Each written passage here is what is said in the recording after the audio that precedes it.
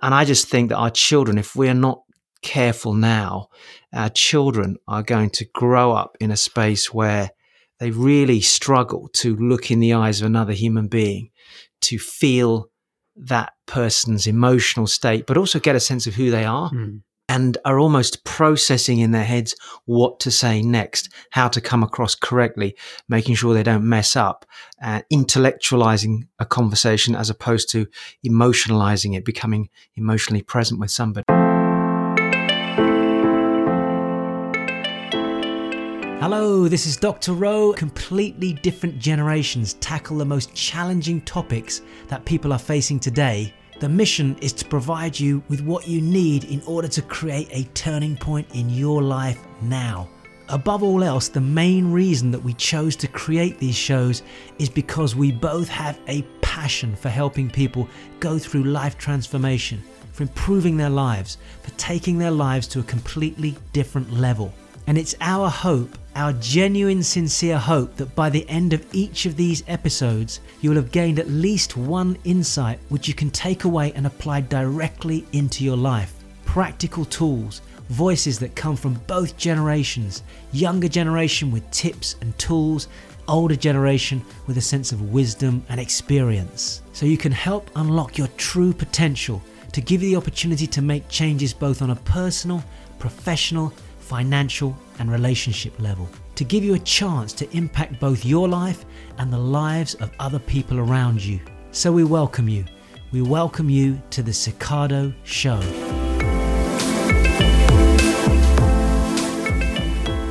Before we jump into the show, let me just tell you a little bit about becoming a Cicado supporter now. If you love what we do on the show, have gained transformational insights and positive outcomes, or any small shifts which have allowed you to create turning points in your life, then please head to Cicado.com and become a supporter of the show now. By supporting the show, we can continue to expand by getting you better quality production, spending more time deep diving important topics, and creating more exclusive supporter perks, as well as getting great guests on. And by the way, as a thank you for becoming a supporter, and depending on which supporter tier you select at Cicado.com, these perks range from my weekly recipe for success emails through to audios and video courses from my 23 steps to success, which includes online modules on how to find your life balance, gaining confidence, improving your time management, making successful career transitions, understanding financial independence, creating a life purpose, understanding and how to manage your money, becoming a money master, understanding negotiation techniques, learning to communicate more effectively, and so much more. So don't delay. It takes less than 2 minutes and you can become a Cicado supporter, helping to expand the show and get special perks as a thank you. Become a supporter now at Cicado.com. Let's get back to the show. Hello, it's Harms here and welcome to another episode of the Cicado Show. Today, the episode you're going to be listening to tackles a subject that often goes underneath the radar. And for many people, they may not even be aware that this is happening to them. I will reveal all in a moment. In everyday communication, all too often, people on a personal or professional level find themselves in a situation where they struggle to really connect with the person they are speaking to. That's the basis of the conversation today. That's the problem we're here to solve.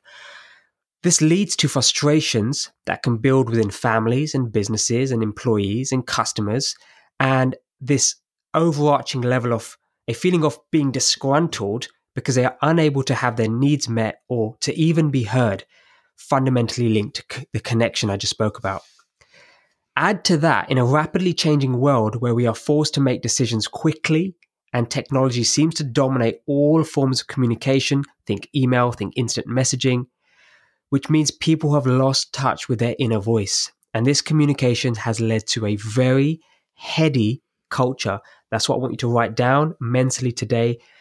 This kind of communication has led to a very heady culture. Now, shifting the focus to Dr. Rowe, who's been in the field of communication for over 30 years, and we've just come off an amazing communications event. And so I want to pick his brains about this observation and to maybe give us examples of how to spot when we are connecting from the heart space and how to open ourselves up to a more flowing, dynamic, engaging, and heartfelt communication versus when we are coming from a headspace. So, Ro, over to you. I know this conversation is actually, deep in your soul. It's something that you wanted to speak about for quite a while now. And anybody who comes into interaction with you, often they leave with this amazing solution. And it's often because of this head versus heart battle. So, Ro, why is this topic so important to you? Over to you. Thanks, Harms, and hi to everybody. And again, thank you all for joining us on the Cicado Show. Another great subject. Why is this so important? I think, simply put, we've moved in, as you said so rightly, we've moved into an era now where people are just wanting to get quick results. A lot of digital communication. People are talking on Zoom, on their phones, on FaceTime, and often while functioning, doing other things. I think particularly for your generation, I want to talk about this a little bit later, is everybody's just in this space of getting things done. And I genuinely feel that we've moved further and further away from that slower paced, more present, heartfelt connection that people certainly of my generation I grew up with, and my grandparents 100%, my parents.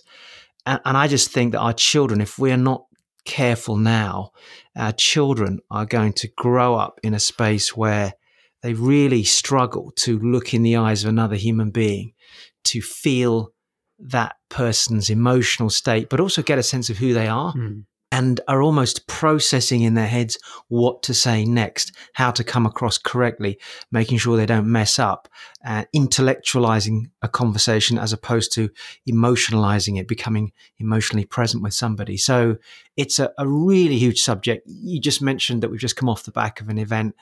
I would say if it wasn't the number one, it was in the top two, maybe three things that came out from the weekend, which is people.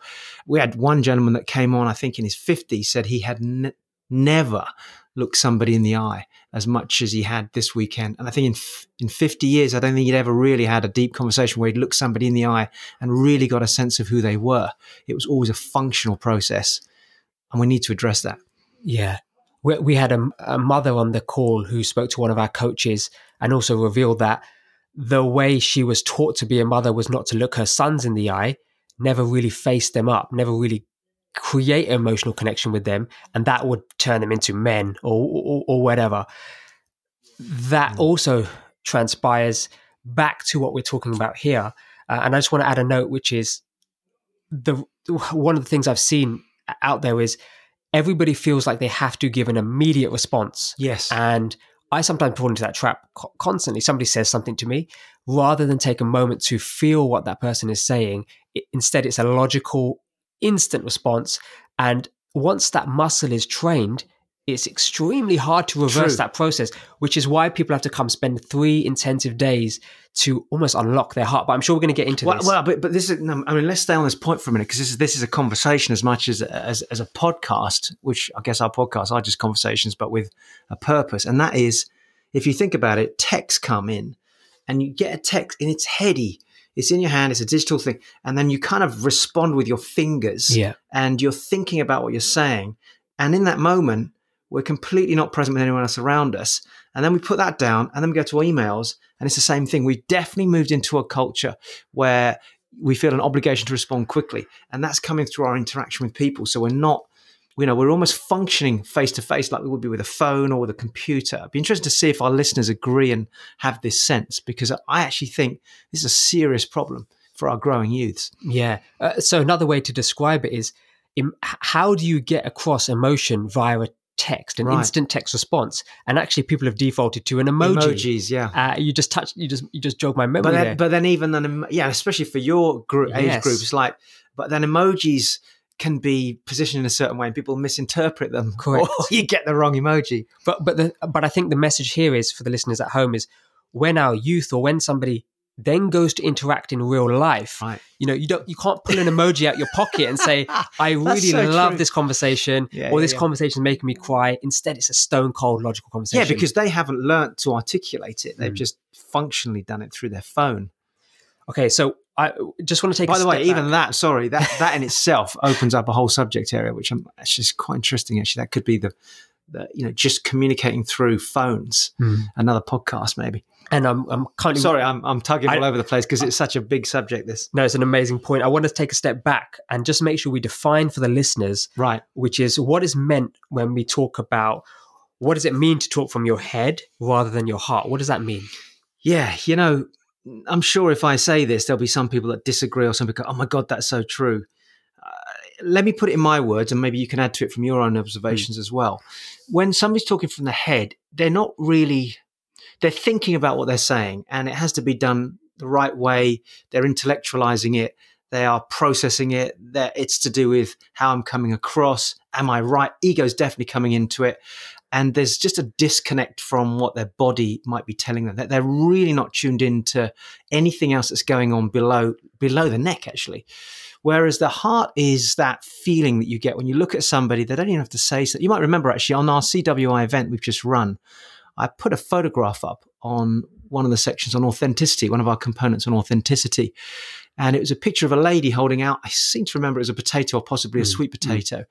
And without a word, we asked all the delegates to type in what they felt. And it's incredible. They really got a sense of this lady, didn't they? And my comment after about 4 or 5 minutes of input was, she hasn't said a single word, and yet look at the connection you've got with her. That is somebody expressing without using their head. It's just a feeling. It's something that's coming from their heart. So a heartfelt conversation is where you're present. You get a sense of what the person's feeling. The tone in your voice is softer. There's a flow between the two people and you're speaking with and empathizing with, as opposed to from the head. You're speaking at somebody. You're talking to them. It's a one-way conversation almost, where they're receiving, but they're not really feeling they're connecting. I think that's a simple way for me to put it. If you want to add your kind of younger brain spin on it from what you've observed, that'd be good. No, that's fantastic. That makes sense. The only point I would add was, you mentioned 2 points, actually. You mentioned on the weekend that, start to think of your communication and connection with somebody as a dance. Yes. Because in this polarized world, it's very much black or white. And because people talk like, oh yeah, I keep having arguments. There was a lot of language around arguments and battlefield. Conversation felt like a battlefield.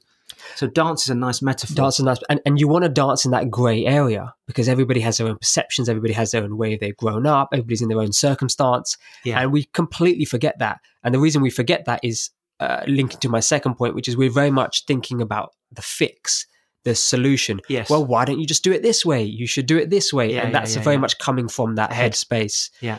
I think men fall into this trap more than women. Yeah, trying to find a solution. Yeah, trying to find an instant she's fix. Expressing openly, and his brain is processing that, and instead of feeling it, immediately coming up with a solution.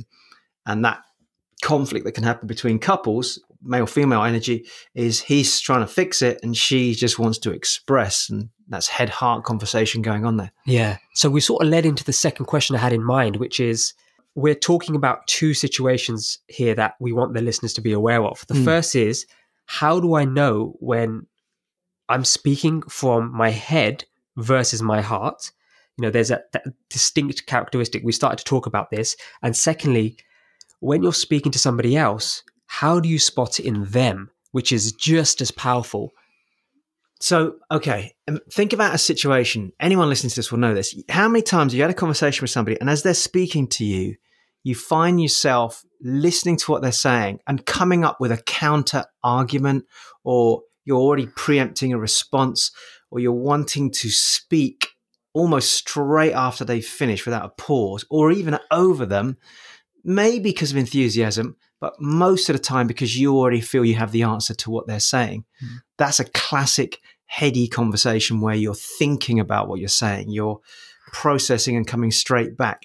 Equally, you're coming to the table and the other person's in front of you and they're breaking down. Their facial gestures are giving you all these signs about the fact they're going to an emotional place, and you completely missed it, and you're just functionally responding. You're speaking at. That's your classic. You're talking about how it feels from your perspective, how it feels from the perspective of the deliverer. Whereas when you're in your heart, you almost can't rush. I mean, even now, I made that shift. You feel every word. Your face feels it. Your eyes soften off. Your tonality. Somebody who's heady tends to have very short, sharp sentences like this, and it's like a cliff. Whereas somebody that's speaking from their heart, like I'm even shifting to there now, your breath can run out almost because you want to squeeze that last word out, but you really feel the other person. You can kind of connect with them, and you don't feel a need to get every word right like I'm speaking now. I'm just trying to get a sense of how I can say it so the listener feels it. That's a heartfelt communication from the deliverer's side. Yeah. Even as I'm talking to you, what are you noticing? And I'm looking you in the eyes, I'm speaking as well. So when we talk sometimes on the mics, we're like distanced, and sometimes I'll lean across and I'll look at arms. Other times I won't. He's sort of, but you can just sense when there's a shift. You can sense what's happening there for you.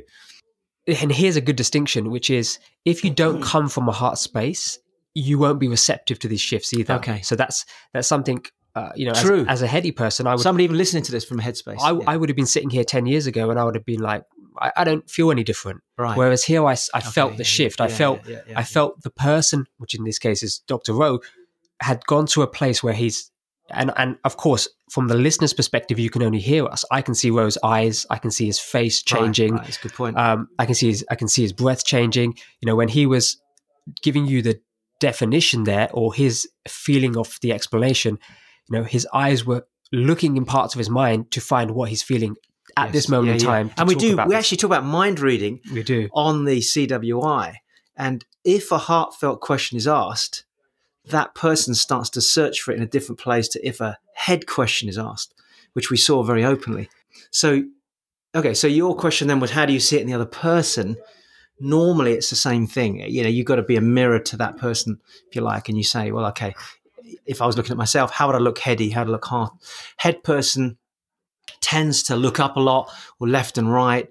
They can't keep their eye contact very long with you. And when they do speak, like maybe I'll try it with you now, there's almost like no change in their eyes at all. They're just speaking like I'm doing now, slightly monotone. What's my eyes doing? Like a robot. It's fixed. Right. Okay. It's fixed. That's when people talk about eye contact, they're thinking I need to have perfect eye contact with the person. So it's going to be straight. It's going to be dead. And it's a monologue. It's like I'm delivering to you. Whereas if I now search for a feeling, I have to go into my internal processes to get a sense of that. Yeah. And I can break eye contact with you, but I'm still feel connected with you. I don't feel I have to look at you all the time.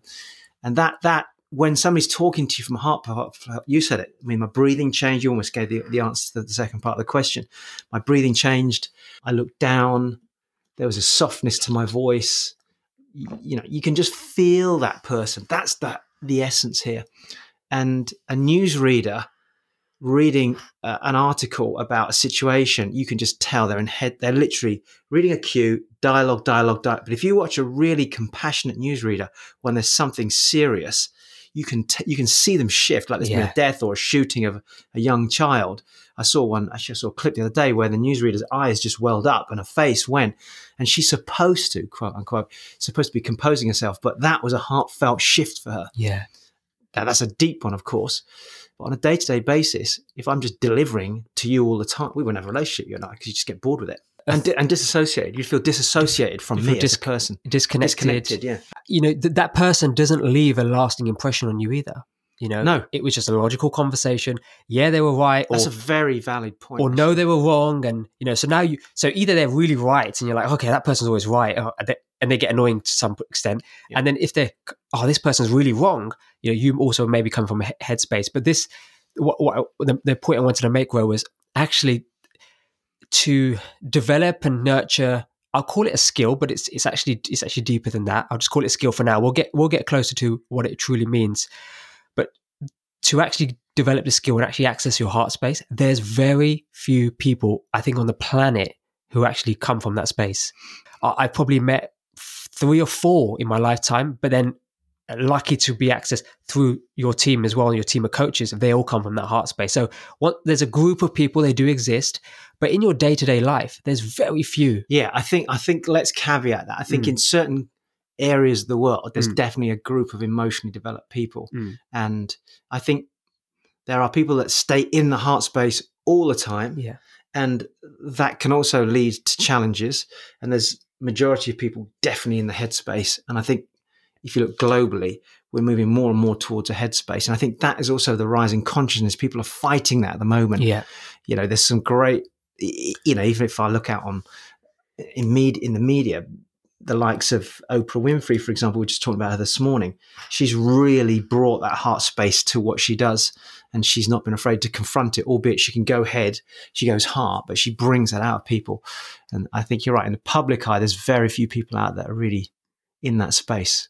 If I look at politics, when do you see it? And when you do see it, you question, is it real or not? Is it real? And so then now we're starting to talk about the concept of authentic heart space versus a manufactured heart space. And that's something you can look for and sense.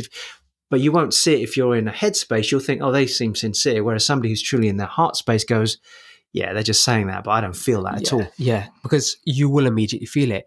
Now, you touched upon a really good point, which is this contrast within people who live completely in their heart space or people who live completely in their head space. The question I have is, we are talking about head versus heart here and how to access your heart space. Is being in your head a bad thing? Is it actually a bad thing? What are the challenges that you come could hear with me that? breathing because that's such a deep question. By the way, we're like 15 minutes in and we've gone deep already, Oh my man. goodness, that was quick. If anybody's listening to this, they're like, holy shit. I'm hoping we're pressing buttons here because it's not really a subject that is discussed, not in the general space. For kids, certainly not. And by the way, you made a point, actually. I just want to come back to it and I'll pick up on your question. But couples who love each other, if one of them's very heady, and I've been there, man. I know how that feels, especially if I'm doing a lot of events, I'm functioning, I'm trying to operate in the business, and I come home and I speak to my lovely partner, and I'm in this headspace, and she wants to connect. Sometimes I have to literally unload somewhere internally, or just make a switch, because here's me, Dr. Rowe, and yet I can still be in my headspace. And the problem is, if you're in a relationship and you're headspace all the time, the same way you said you can switch off, your partner can switch off. Mm-hmm. So if you're in a relationship with somebody who's always heady, for example, male or female, doesn't matter. It's not to do with gender now. We're talking about actually just the heart here. And they are constantly talking at you. That relationship can break up, literally can pull apart.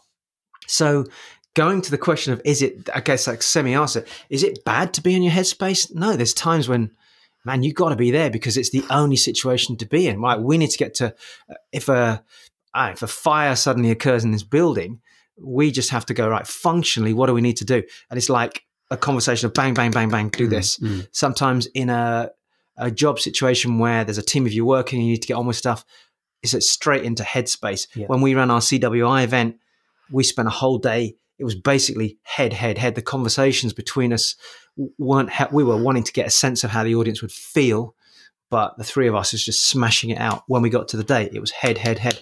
Most conversations were head, apart from when I was doing the talking or when we came off in a break and we were just reflecting on the day. And we actually switched immediately. But even then, I remember talking to you, and Harminder was dealing with some things with the audience, answering some questions and moving people around into different breakout rooms. And I quickly wanted to ask him a question, and it was just like, he was in his headspace. Yes. So we need to put a case up. We need to defend headspace. Headspace has its place in our lives. However, from an interpersonal, intimate relationship, creating rapport, connecting with your customer, being compassionate with your business partner, going into a meeting and being aware that somebody in that board meeting, their son has just had an accident that morning, but they're there, but actually they're not talking about it, but you can get a sense there's something going on. Is it important? Freaking out. It's one of the most important things to be in your heart space. And I just think that having an awareness of it, that alone will change people's conversations.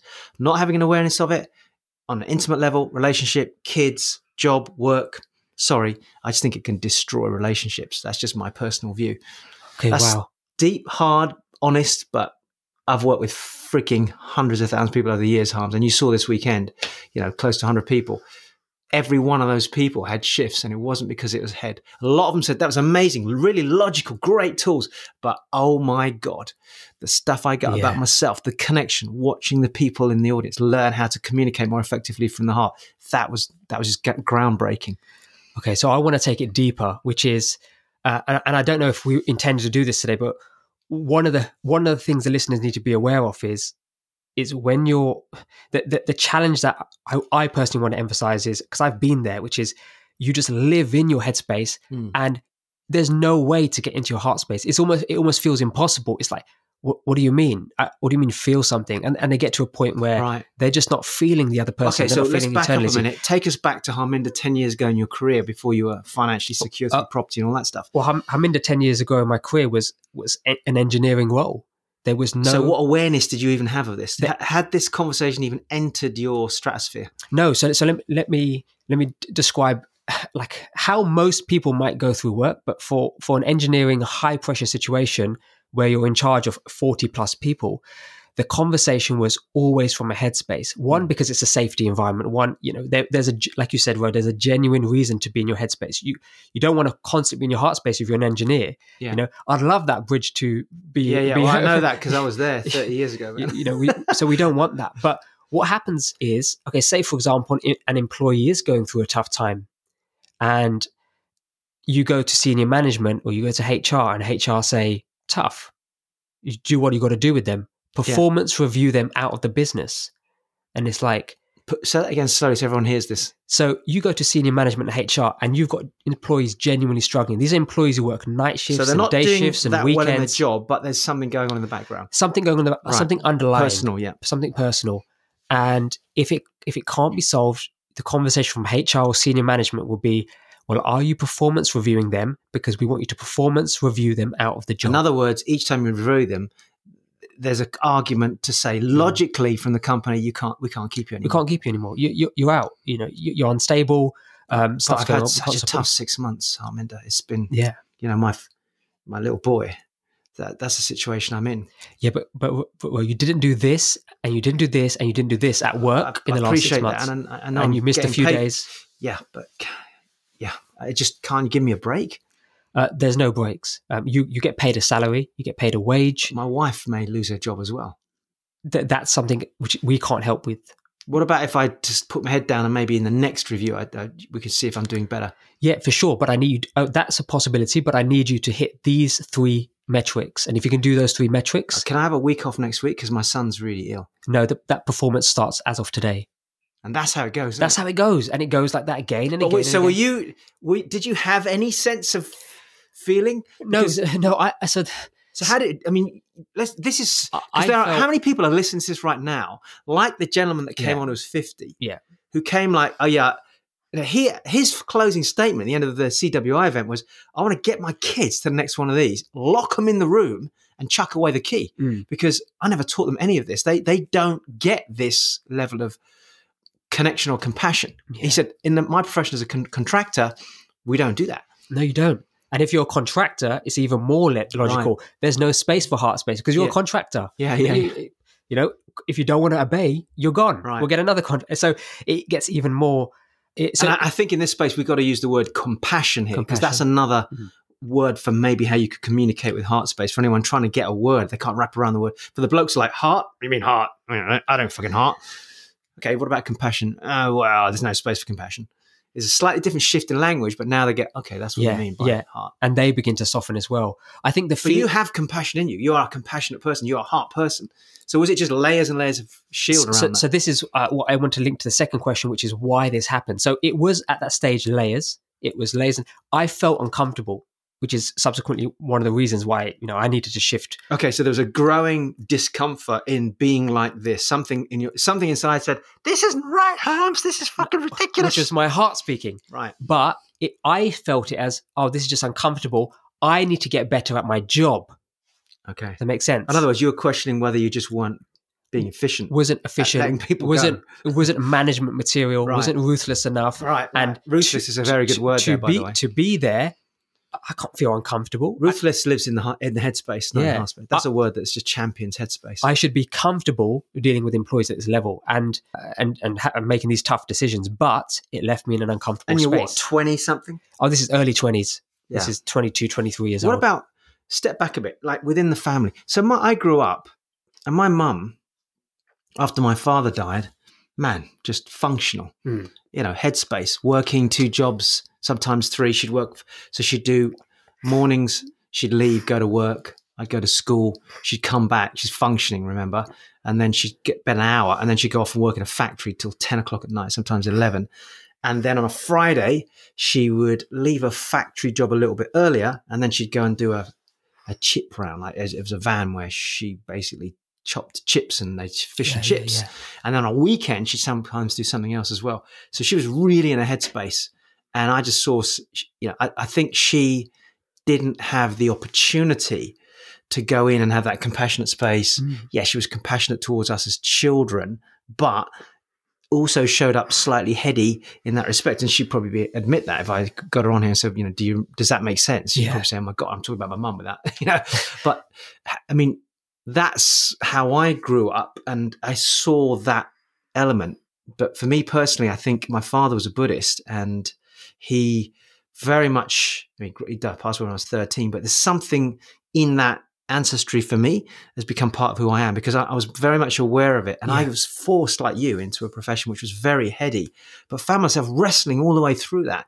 And I didn't know until these last maybe 20 years that, or more, that's what was going on in my heart. Yeah. Something else wanted to change. Did you grow up with that backdrop? Were your parents heady? I mean, the Asian culture can be a little bit around the men, can't it? So it's like functional. So I'm lucky. Success. My parents showed us the compassion. But I think with the Asian culture it wasn't a case of, we don't love our children. It was a case of they also had to function. Yeah, so that's what I mean. It's not like even my mum was compassionate. But there was something about how they operated that sends a message to us as children. From a job space, it was, crack of dawn, you're out working, you come home, you're exhausted. Yeah. In that space, now when I look back, which is why we do the work that we do, is where is the space to show that love or teach children to access the heart space? Tired parents working, jobs, multiple shifts. Then you got the weekend with them. Then they got house chores and all the kind of functional stuff that has to happen. Yeah. But Asian cultures, and if you're Asian, listen to this, you'll agree. The focus is less on, be who you want to be, feel what you're feeling. Instead, it's get ready for a professional career. Yeah. You must study hard. You must study hard. Yeah, exactly. You must get the degree. You must be go into doctor, engineer. Yeah. If you are professional, you've ticked the box. I'm proud of you. We're having this conversation. I mean, my other half was up late last night listening to a really passionate interview, and her conversation with me this morning was we need to talk and reflect about the kids, because yes, we want them to do well, but and we believe in showing them about having a sense of purpose, but it is that balance between who are they versus what are they being taught, and what is the system saying they have to follow. So at an early age, our educational system is getting us heady, not hearty. Yeah. And hearty and health-wise as well, but that's another conversation. I want to shift the question to, because this is a different direction I think this is going to go. Hopefully this is resonating with so many listeners. Yeah, because what we're talking about here, bro, is actually young age. It's a young Harms, it's a young Roe. And, what was the step that took us to here? And what if we can get young people at an early age being aware of this so that we can take them through a transition? So I love that, because what we've talked about is, how does it evolve from the start? But there was something else I observed, in the work that we do, and you running these amazing events, Turning Point, Communicating with Impact, and as an observer of that and working with the team of coaches, something I observed, and you just let me know if this is something you agree with, which is the reason, or one of many multiple unlimited reasons why people who are permanently in the headspace, who can't necessarily, they just lost complete connection with that heart space. They just don't know how to reaccess their heart. Hopefully by the end of the episode, we'll help them with some tools there. But one of the reasons this occurs is, which was very transparent over the weekend, is if somebody has felt pain or somebody has felt significant, we describe it as significant emotional event, or they've had a bad relationship, they've had, troubling childhood, and that all lives in the heart. That doesn't live somewhere logically in the mind. Yeah. And the reason somebody doesn't want to go back to that space is because it's so painful. Yeah. And that was so transparent this weekend. That's such a great observation. Can you talk into that space? I mean, I think you've picked on a really important point.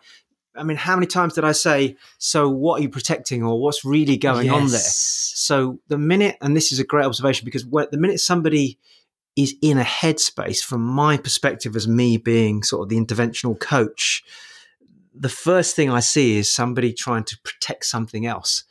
Now, it could be several things. It could be they're protecting their intellectual level of understanding. In other words, they don't want to appear to be stupid. That could be one thing.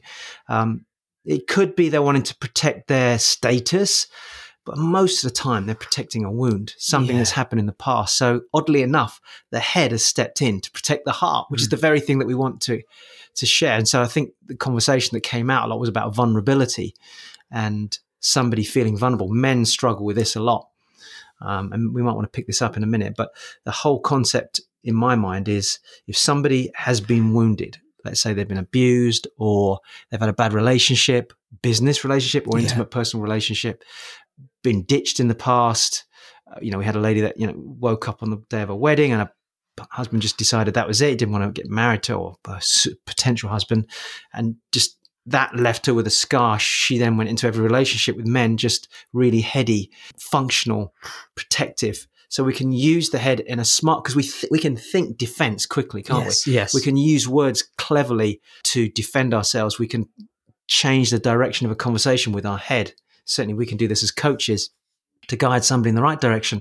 But if somebody comes at us, we can deflect them with our words. So head conversations are really great ways to protect ourselves. And I think that's the point you want to make here, is that ultimately most people who stay there are doing it because they are afraid, as we saw with a young man who was a photographer. They were protecting something in here: pride, ego, hurt from the past, some kind of wound. And so we wrap up the heart with words that are from the head. And so we have to peel those words back. We have to allow the head to step away and the heart to become more vulnerable again. And that's where people go, how do we do that? Wow. So you mentioned the word weakness, and I think it's a good time to pivot to that. Weakness. So when somebody peels away those layers, peels away those words, stops that mental mind defense mechanism, and then goes into that space, that vulnerable space, that heart space. Or they're afraid to go there. Or they're afraid to go there because number one, it makes them appear weak. Yes. And particularly blokes, but women as well in a different way. Actually, it's not just gender specific, but men, it's more of an ego. I might appear weak. For a woman, it's like, oh my God, I'm afraid to go there again. Okay.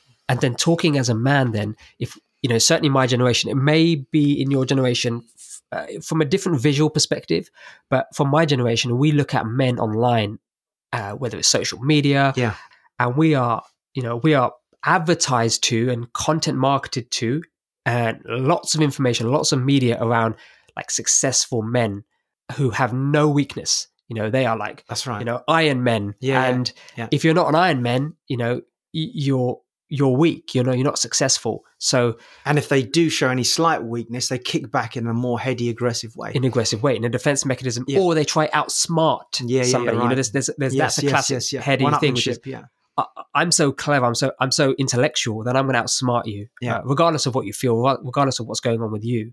I will outsmart you in this situation and make you feel like you're lesser. But that side, keep following me, keep looking at my social media, and so on and so forth. So what message does that send to young people coming through? It's like, to be safe, I need to get even headier. And I think that's the danger of this. So, we opened the weekend. I think it happened very early on in the CWI event. And this is a common message that I have to find we do with particularly men, but I think a conversation started with a young lady actually, is it's okay. Being vulnerable is not a weakness, it's a strength. In fact, it's such a powerful strength that allows the heart, which is the biggest engine in our body, to really come forward. Because the minute you open up the heart, you create a connection with another human being. And I think the message to the person I was speaking to initially was, it will give you an opportunity to forge a relationship you may never have had if you've been in your head. Because if you've got the gates up and the gates are locked, which is the head, and you don't let somebody into the garden, how can we work on the garden? How can we take the weeds out? How can we start to plant new seeds and cultivate new relationships and water it and create these beautiful flowers? And then off go the bees, and then we pollinate. And literally the heart's like a garden. It needs to be constantly fed sunlight, not choked from the head. So vulnerability is actually an incredible strength, because it shows you have the ability to be compassionate whilst also being driven as well. And for any men listening to this, that's a really important message. And for the ladies, you might be going, but you don't understand, doctor. I've been hurt before. I know, but just because you were hurt before doesn't mean to say that you can't allow somebody to come in there and nurture that heart. It needs to be watered properly. And from from I guess, a heady perspective when I was observing this, and I had a bit of a technical role on that weekend. When somebody went into a heart space. So for the listeners at home, just imagine the scene. Of course, we're running this event online. Somebody gets pulled up, visually, and they're having a conversation with Ro, and Ro's having this discussion with them, and then they are realizing by getting into the heart space and being in that vulnerable space, they can create connection with somebody. The evidence of that is the 80 other people on the call, are in tears. They're applauding that person. Yeah. They're like, thank you for showing us that somebody can access their heart and space. They're having their own aha moments. They're having their own aha moments, thinking, oh my goodness, this is what I could have been doing.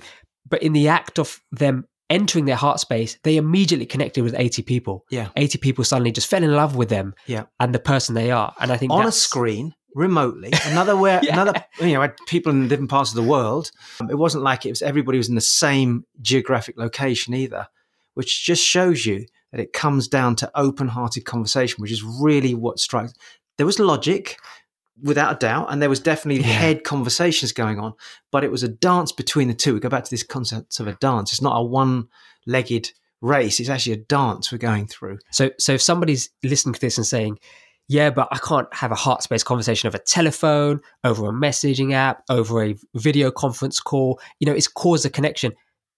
That's rubbish. Yeah, it's an excuse rubbish because we've proved that. And actually, if someone listening to this, there'll be people that go, oh my God, this really resonates. That's because now it's getting deeper. You're not intellectualizing it. If you remember, we had people at the start of the weekend went, yeah, that makes sense. And I was like, no, that doesn't make sense. Let's get out of your head for a minute. Yeah. In fact, one guy, I actually had to say to him, get out your head. And he looked at me straight. And then I softened and went to a different place. It's like a sledgehammer to break through. But his defense mechanisms have been there for so many years. Yeah. I think Sunday, it was a final boom, and there's a really heartfelt message, and he shifted completely. But it took several sledgehammers to get there. I think if anyone's listening to this, you may have to sledgehammer yourself. I don't mean literally. Please, there's a caveat here, right? Go seek professional advice on sledgehammers. It's a metaphor, not an actual real sledgehammer. Amazing. So that shifts us actually to the final sort of element of the podcast, which is how can somebody access a sledgehammer, i.e. a tool, right? And what are the first things people can do to start opening up and communicating from the heart more? You've mentioned the one extreme example is having a coach work with you and sledgehammer that defense mechanism out. But what can somebody do who's listening today, who understands that they might be in a heart space, but they spend more time in the head space and they want to access the heart space for more, like I said, interpersonal relationship with the kids. Maybe they don't know how to switch between the two. But also in business, if you're an entrepreneur listening to this, you run a business, everything that you do, your business has to function with an end user somewhere. Yeah. So that end user is a human being, and there's compassion needed there. If your product came across in a more compassionate way, if you articulated it, if people are aware that there's that human element to what you do, you may attract more people. You come back up one notch. You've got employees that sell the product, whether it's you or people that work with you. What about there? So if you're listening to this thinking, I'll switch off because it's not relevant to me, it's relevant to every single conversation that we ever have with any human being anywhere. And I'll put my hand up and say it, there's been times when I've not always been so conscious because I'm busy, there's something going on, there's something suddenly happening in my world and I'm having to function very quickly. Yeah. And I might have had a brief conversation with somebody I met in a cafe or whatever, and I wasn't as compassionate as I should have been. So no one's perfect here. The world goes on around us, but the more we're aware of it, I've even done that before, gone back in and just wanted to say, thank you for serving me. That was great. Because I've realized I've rushed in, rushed out, and I didn't connect with that person. And I think having that awareness allows us to be able to make those changes and adapt quickly. I think so. I do think it's important that we emphasize it's not just about interrelations or family. We're talking about everything we do. That's a really good point, Ro, because if you think about the last year and a half that the world has gone through, if you're an entrepreneur or business owner, there's nothing there's no logic to this. You have to be compassionate. You have to speak from the heart to get your employees to rally along with you, to recover, to turn things around, to pivot. Sorry about that. You're pressing a button of mine. People aren't doing it. They're not. I mean, I work with companies and it's like some of them are like so in their heads functionally, board level all the way through. So the message starts at the top of the company. If it starts then, it's the wrong message. You won't have compassion going through to the bottom of the company. Yeah. Right out to the customer. And I think that's evident. It's evident all around us, but we need that more than ever, especially off the back of what's happened. Yeah. So that leads me back onto what are the tools that people can access or just start using immediately in order for them to start this open communication? That's a good question. Okay, so I'm going to work through sort of step by step. And normally I do 4 or 5, but there's probably 7 here, Harms, that I want to get them through to go through. And hopefully we'll get this in the show notes. Would that be right? Yeah, we'll get all of this in the show notes. You remember Cicado.com. That's where we live. Yeah, good. So the first one, and it has to be the first one, is you've got to be present with yourself. So even as you're talking to me, there's that moment of reflection. You're centered. Yeah, you could just speak, but there's just being mindful of what comes. So mindfulness is a very common word we use today. It seems to be very popular, but actually presence is a word that's been around for a long time. And people go, what do you mean by present? Well, just being aware, being in the moment, which I know sounds a cliche because everyone goes, yeah, we keep hearing about being in the moment. Well, if you keep hearing about it, maybe get out of your head and get into your freaking heart and have a look down there, because that's what people are trying to say is be with somebody and be with that person, as opposed to just being in their space but not being present with them. And that means just being aware of your breathing, your heart, your head. What am I thinking as opposed to what am I feeling? Yeah. Disconnecting from the sounds around us. You know, we've got phones in the room here with us and everything else, but we're not looking at those. We're just present with each other. So step number 1 is being present with yourself first. And if that just means whenever you're out, just pausing for a moment like this, it could just be a split second and just going, this is my moment of present before I speak. It gives you a chance to connect inwardly, check in to a deeper level before just speaking from the head. Does that make sense? That makes sense. Anything you want to add to that from your observations? I would say just for those listening, link that back to the example we gave earlier, which is, you know, an amazing gentleman said, I had spent 30 years not even looking in people's eyes. Well, actually, it was 50 years, bro. Oh, my goodness. Yeah, 50 years. Because I said, so what happened was there was a young man of 20. Well, I didn't know how old he was. Yeah. And he came up and he goes, this has been life-changing. I realized that everyone's been coming to me and my family. I've been in my head trying to give results to everybody, help people, not been communicating very effectively, not being honest about myself. And this weekend has helped me realize I can be honest, I can be authentic, I can share my message and still be true to myself. And I said, thank God you've got that message now. How old are you? And he said, I'm 26, 27. I said, well, imagine you were like in your 50s and you discovered this. And then the next person that came up said, what was it? All my life, I've not done this. I said, how old are you? And he goes, I'm 52. I'm like, oh my gosh, I just dug a hole there because it was exactly that. Yeah. So as you say, it's doing it early and learning to practice this early. Okay. So what's the second step? Second step, and we have talked about this before, we've actually done a podcast on this, is really getting a sense of what your core values are and beliefs. Now, that's not like you stand in the middle of a conversation, go, hold on a minute, let me just check. I just got to do a quick values elicitation here. What I mean is being present in every moment. But step 2 is that they can do this straight after this podcast. Go back to that podcast if they can. I think we've got it in the vault as well. In fact, we've got a really 2 or 3 really core video series. And that is, what are your core beliefs? Get rid of old limiting beliefs about who you are as a person and about how you communicate, but also about your core values as a person, so that when you're communicating with people, you are present with those values. And so you're not trying to speak as though you're somebody else. That's what we're really talking about here. When you know your identity, you know your purpose, and you know your core values, when you communicate, they are these like beautiful communication lines that come through you. And they're like tuning a guitar. You'll feel it. It's just a great vibration. And you go, this is amazing. My words are just in flow. And because you're present with that, you know that.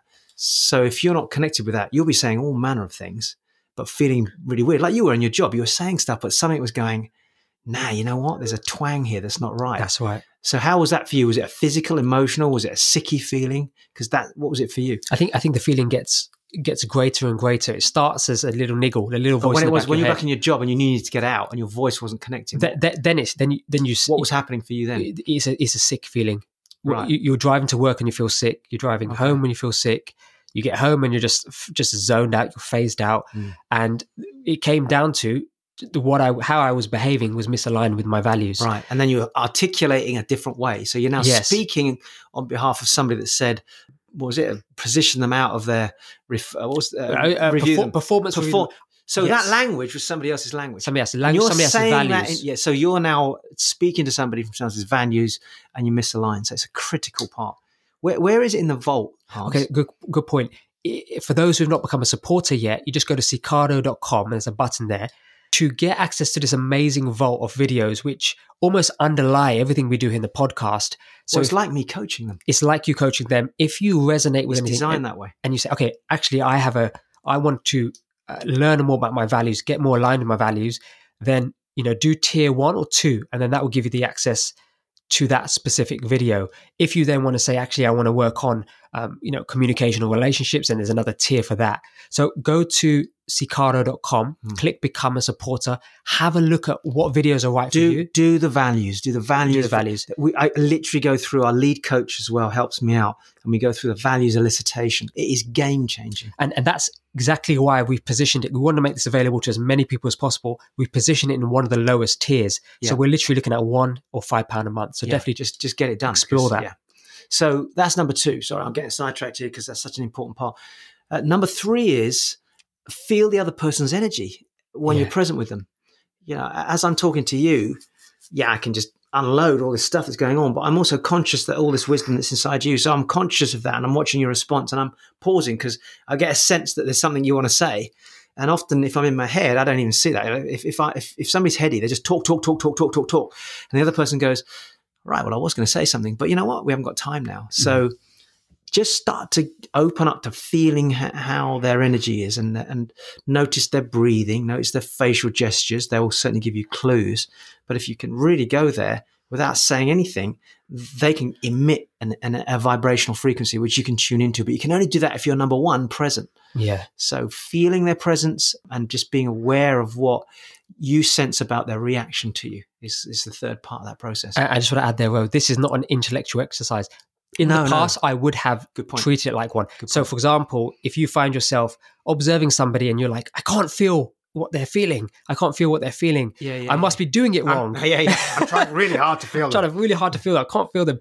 It's not the point. The point is just to feel them, and it will evolve, and it will, will just, you'll know when it happens. If you don't know how that feels, then you're not present. Well, when you're present, you might go, oh, I've got a feeling they might be, or their react is slightly different. Look at their reactions as a simple, something you say, or if they glaze over, you can pretty much sure they're feeling bored right now. What I would say, Ro, is if you go through these first 3 steps and actually are present with somebody, you'll start to feel things just internally first. Yes. There'll be lots of stuff going on internally because... Which might cause a challenge, which might create a reaction, and it might make me feel scared because you go, oh my shit. I'm starting to have, like the gentleman was saying, it's like I started to feel like, I couldn't believe it. I was actually getting a sense of them.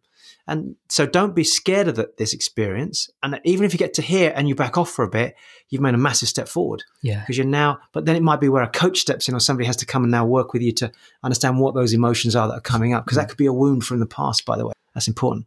So next step. So next step is really a CWI step, actually, communicating with impact. We talk about them. We just talked about you at the moment. But so now it's about listening to the words they're saying, how they're phrasing it, how their tone is. When they're responding to you, do they sound like they want to get a message across to you? Do they sound dismissive? Do they sound angry, upset? You've really got to tune into their words, because that will help you reevaluate the moment. And I say evaluate because your head there as well. And then go, okay, I just need to be more present. I just need to listen more here and not try and give a solution, which is what a bloke might try and do. So that 4th step is really listening to the words and what message are they giving to me with their body language and their facial language and the words that they're saying. So just to jump on the point there, Ro, can you just talk into just for a couple of minutes for the listeners who, when we say listen, or when you say listen to the words, you really mean listen to the words, every single word, how they're phrasing it. What exactly does that word mean? Well, I mean, here's an example. We had a fantastic lady came on and gave a slight, so I said to give me a slight picture of your business. And she talked about a business.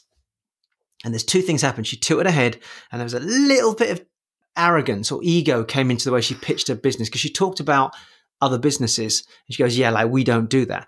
And I had a choice at that moment to let it go or pick her up on it very quickly. So it was a shift in a tone, shift in a word and a pace and her energy. And I said, well, if I was your customer, I just sense you a little bit arrogant there, a little bit ego. And she smiled immediately and acknowledged that. And that, I think, is an important element of listening. Listening is about how are the words emphasized? Are they using words that have a link to pain, for example? Are they delivering words that show some sense of fear, vulnerability? Or are they defensive, aggressive? Are they talking about themselves a lot? So when we listen, every single word, when a person speaks, they make a statement that's based on their beliefs. If they ask a question, it steers the conversation. So every sentence a person makes essentially reflects their beliefs. So if you are very good at asking the questions, you can get a sense of their beliefs. And if they're not comfortable with you, it'll come out. Understood. So that's very much listening to what they're saying, like literally word for word, the phraseology. So what does that lead us to in terms of the next step? So, I mean, this is you and I talking now. It's like not trying to anticipate the next thing they're saying, not trying to think ahead. Yes. So as I'm speaking, you're very much listening and you bring a different dimension to what we share. And then you start speaking and I'm thinking, okay, that's interesting. But I could easily jump in and go, oh, what about this? And we did this. And I remember doing this 20 years ago. I just wait and let it evolve. So you let the conversation evolve and not somebody who's very heady is already planning the next sentence. Yes. How many times you had that conversation, especially in your job or you're with your boss or whatever, and they want to be if they want to be right, they stretch like a tennis game, boom, boom, boom, or game of squash, bang, bang, bang. They're coming straight back at you. Whereas somebody who's in a heart space just feels the words and maybe even reflects on it first before they comment, allows it to process deeper, let the voice speak from the heart, comes back up, and maybe the head articulates it, maybe it doesn't, but it's not an instant response. Instant responses are nearly always the head. Where you might get an instant response from them is tears. A change in the breath, as you said, the face starts to wobble, and that's now the heart just holding back, feeling vulnerable, and can I let this out? And sometimes if you just lean forward and say, it's okay, I can feel your pain, they go, and off they go. And that's not every conversation going to be like that, but you can feel, it could be a customer frustrated, and they're getting quite emotional, and if you're too heady, it just pisses them off, and you just say, I feel your frustration. We need to find a solution to this. It's not right. I want to help you, and you change your language pattern. And if you don't do this part of the step, you fundamentally can't do what we just spoke about. No. Because if you're thinking about what's coming next, you've got this internal dialogue about, okay, what should I say next, or try to preempt them. Then how can you listen to them at the same time? You can't. We just can't. Our minds are just not wired that way. Yeah, that's very true. And so that step we just talked about, which is step number 5, stop thinking ahead. You have to go back to step number 1, which is be present, to stop thinking ahead. Yeah. So this is like a communication weave. Talk to us about the next step, because I think we're on step 6 now. We are, yeah. So this is really now, and the reason I'm putting it here is because if you're not thinking ahead, your next step has to come from a place of compassion. So when you're communicating, yes, it might be a business meeting, and there may be times when you have to be boom, boom, boom, heady. But listen, as we said, and watch. And when there's a moment where compassion is needed, heart for the men, you like the word compassion, fine, use that word. For the ladies, you'll understand both of these. That's when you have to think about what comes next needs to be. Like I was about the customer there. Customers suddenly gets emotional, but it's just really frustrating. The product's just not working. And you go, no, the product's fine. We've got a great production line. You got a good value for money. You bought it at a discount. That's a heady response, as opposed to, I'm just listening. I can feel the pain. And the next thing I have to say has to come from a place of compassion. It has to relate to them. That's the only way I can create that rapport with them. And I just say, I'm sincerely sorry that this has happened. And, we don't want this to be what your experience with this company. So I'm going to speak to the team, get the details of what you ordered. In fact, just as an extra, I'm going to give you an extra special gift as well. But I just want to say I'm sincerely sorry. That's a heartfelt, as opposed to, paid your money, you got a good price, I'll just get you a new one out. That's it, boom. Completely different response. You're out of your contract. So I'm just trying to show people it can be done in business as well.